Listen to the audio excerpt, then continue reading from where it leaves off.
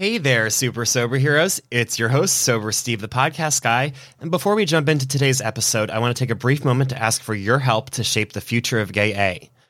Over the years, this podcast has grown and evolved as I've grown in my sobriety. And recently, I've been investing wild amounts of time, money, and energy to find ways to level up this podcast so it can get heard by the people who need to hear it. I want to take a brief moment to check in with all of you, though, to see what you love about the current show and what could be better as I'm growing and moving forward. In the show notes is a 3 to 5 minute survey for you to complete. I kindly ask that you pause this episode and take the time to complete it if you haven't already. You are kind enough to give me 20 to 40 minutes of your time each week when you listen to these episodes, and I want to make sure it's time well spent. So please let your voice be heard. Thanks, SoberPod, and enjoy the show. Hey everyone, and welcome to Gay A podcast about sobriety for the LGBT plus community and our allies. I'm your host, Steve Bennett Martin. I am an alcoholic, and I'm grateful for the friendships I've developed over my sobriety. As of this recording, I am 458 days sober, and today we're welcoming a guest to share their experience, wisdom, and hope with you. Welcome to the show, John. Hi, Steve. Thank you for having me. Thank you for being here. Why don't you start off by introducing yourself to our listeners? Hi, everyone. My name is John. I'm an alcoholic addict, and as of this podcast, I am 179 days sober. Congratulations on that. Thank you. And what are some of your hobbies or things you've discovered about yourself the last 100-something days? I would say for me, a big part of this whole sobriety thing was taking back the things that I lost. So as opposed to new hobbies, it was stuff that I had found joy in before I was getting fucked up, and then stuff that I can continue on and improve on after. So for me, definitely, like, I used to love to cook, but whenever I was cooking drunk, it was always a mess. The food wasn't great. So I've definitely gotten back into cooking.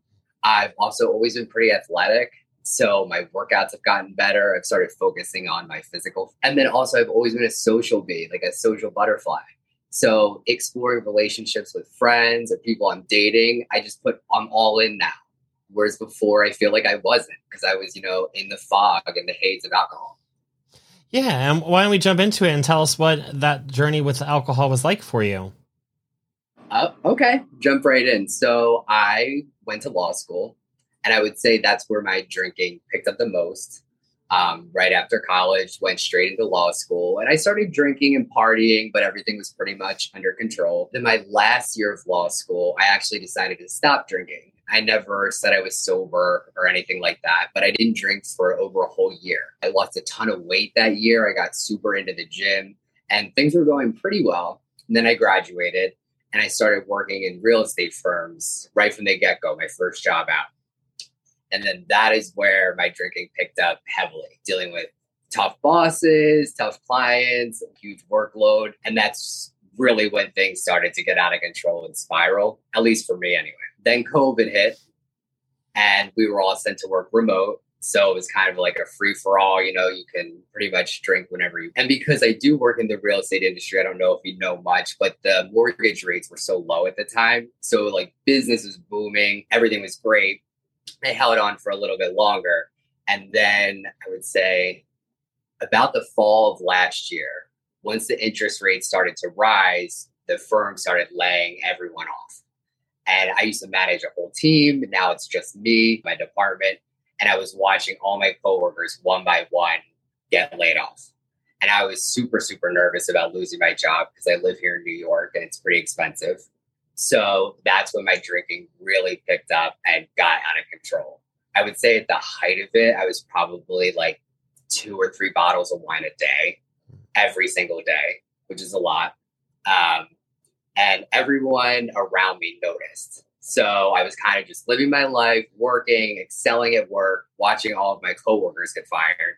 But I wasn't. And I was pretty much just taking on all this work. So then I would say around Christmas time of just this past year, I started to realize it was a problem because I tried to stop. And I only made it about 10 days before I started drinking again. And that was my last run. From Christmas until March 3rd of this year, I drank every single day heavily for that time.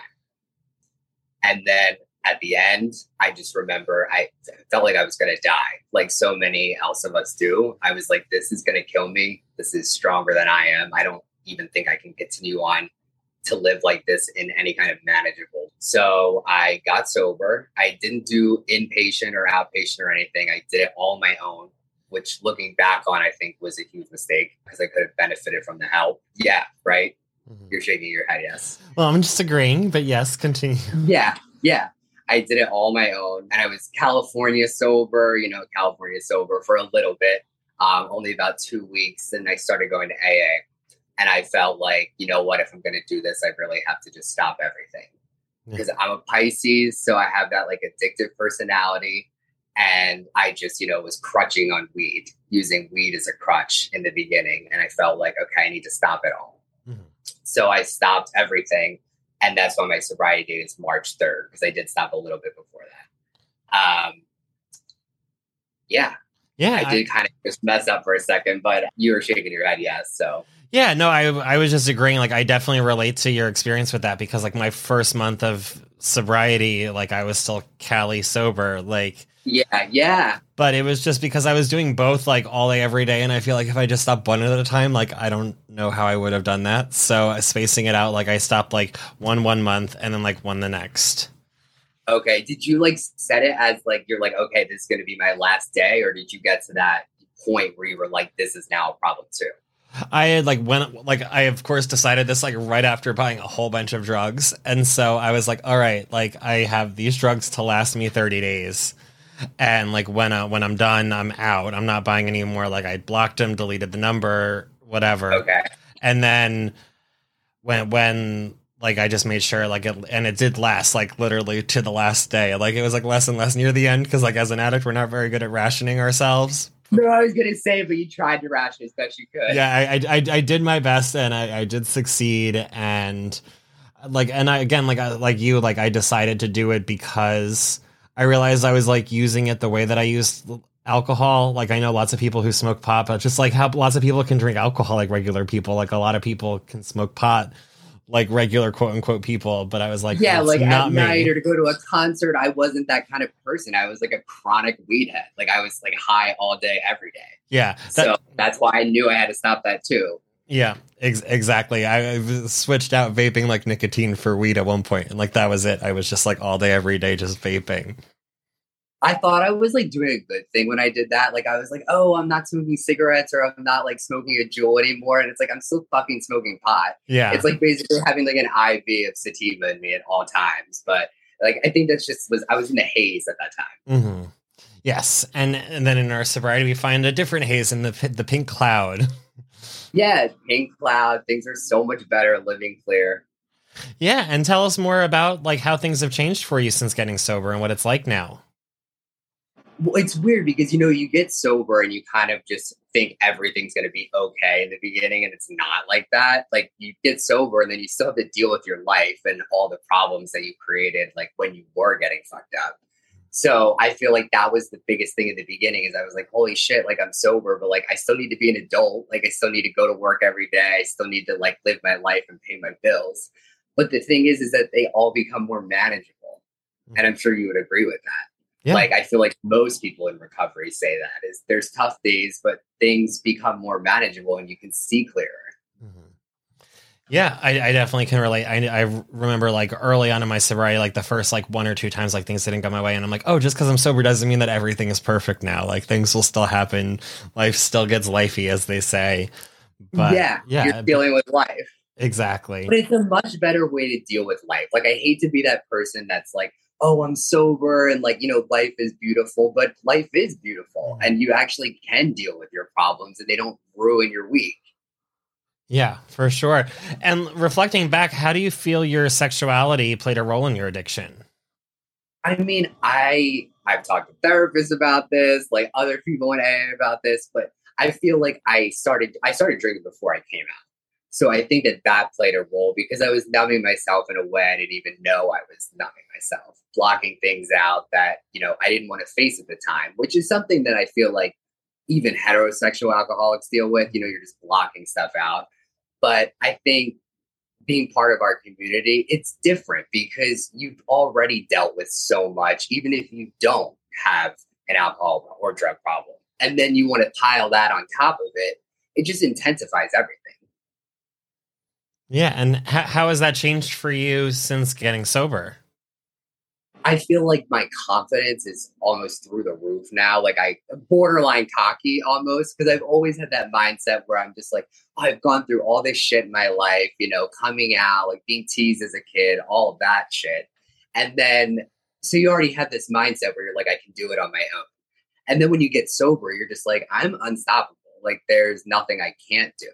So I feel like to be a confident gay man is just everything. And to be one sober, I mean, for me is so special. Yeah, I agree. I mean, I have more confidence like in my sobriety and like in myself since getting sober, and like even like physically, like even though I've gained a little bit of weight since getting sober because I replaced sweets with alcohol for a bit there, like I'm still like feeling better than like I did when I was like, severely underweight or like gay fit at the time. Oh, yeah, gay fit, quotation marks, air quotes. Yeah, I will say when on March 3rd, I was 115 pounds. Like, I was just drinking all day, eating nothing. And I mean, that's no way to live. You can't digest anything, so you're absorbing no nutrients. So I totally relate to that. Like, you may pack on a few pounds, but still, like, your confidence is going to be much higher than it was when you're using a drug to numb yourself daily. Yeah, for sure. And what are some things you do in your daily life to help keep you sober? Okay, I always follow this one little tip that I heard, and it's super, super corny, but it helps me so much. And it's the acronym HALT. I don't know if you've ever heard of that. Oh, yeah. So you never want to have, yeah, you have. Mm-hmm.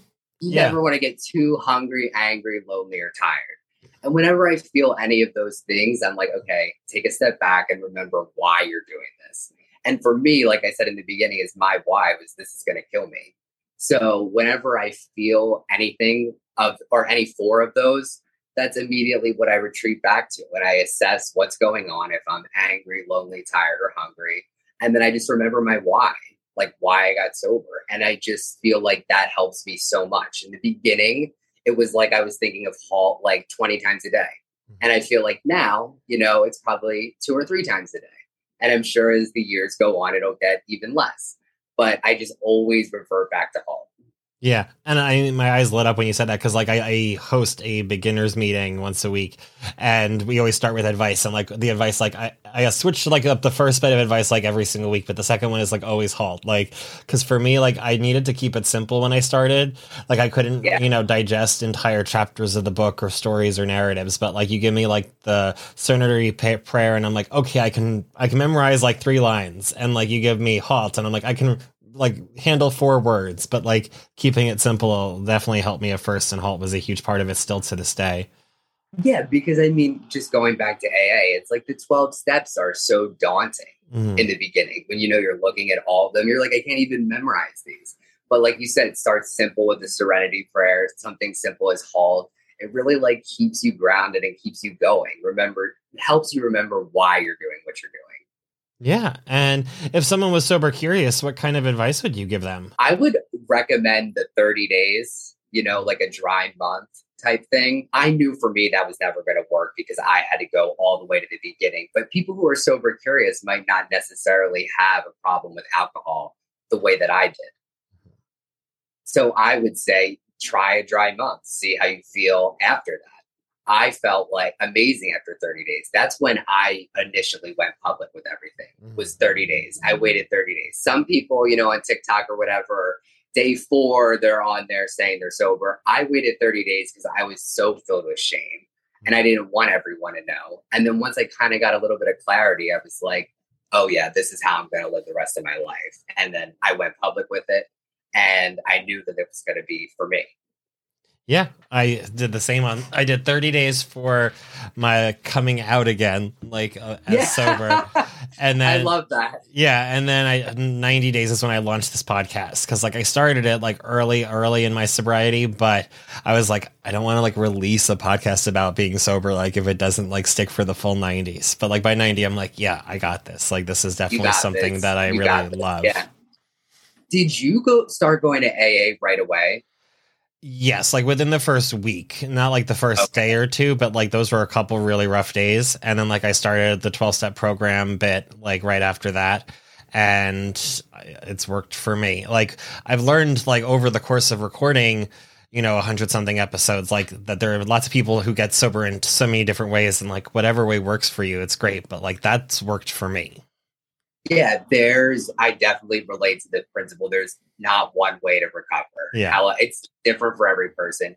For me, I didn't go into AA right away, but I found it very helpful about a month into sobriety. And now I go every day. Yeah.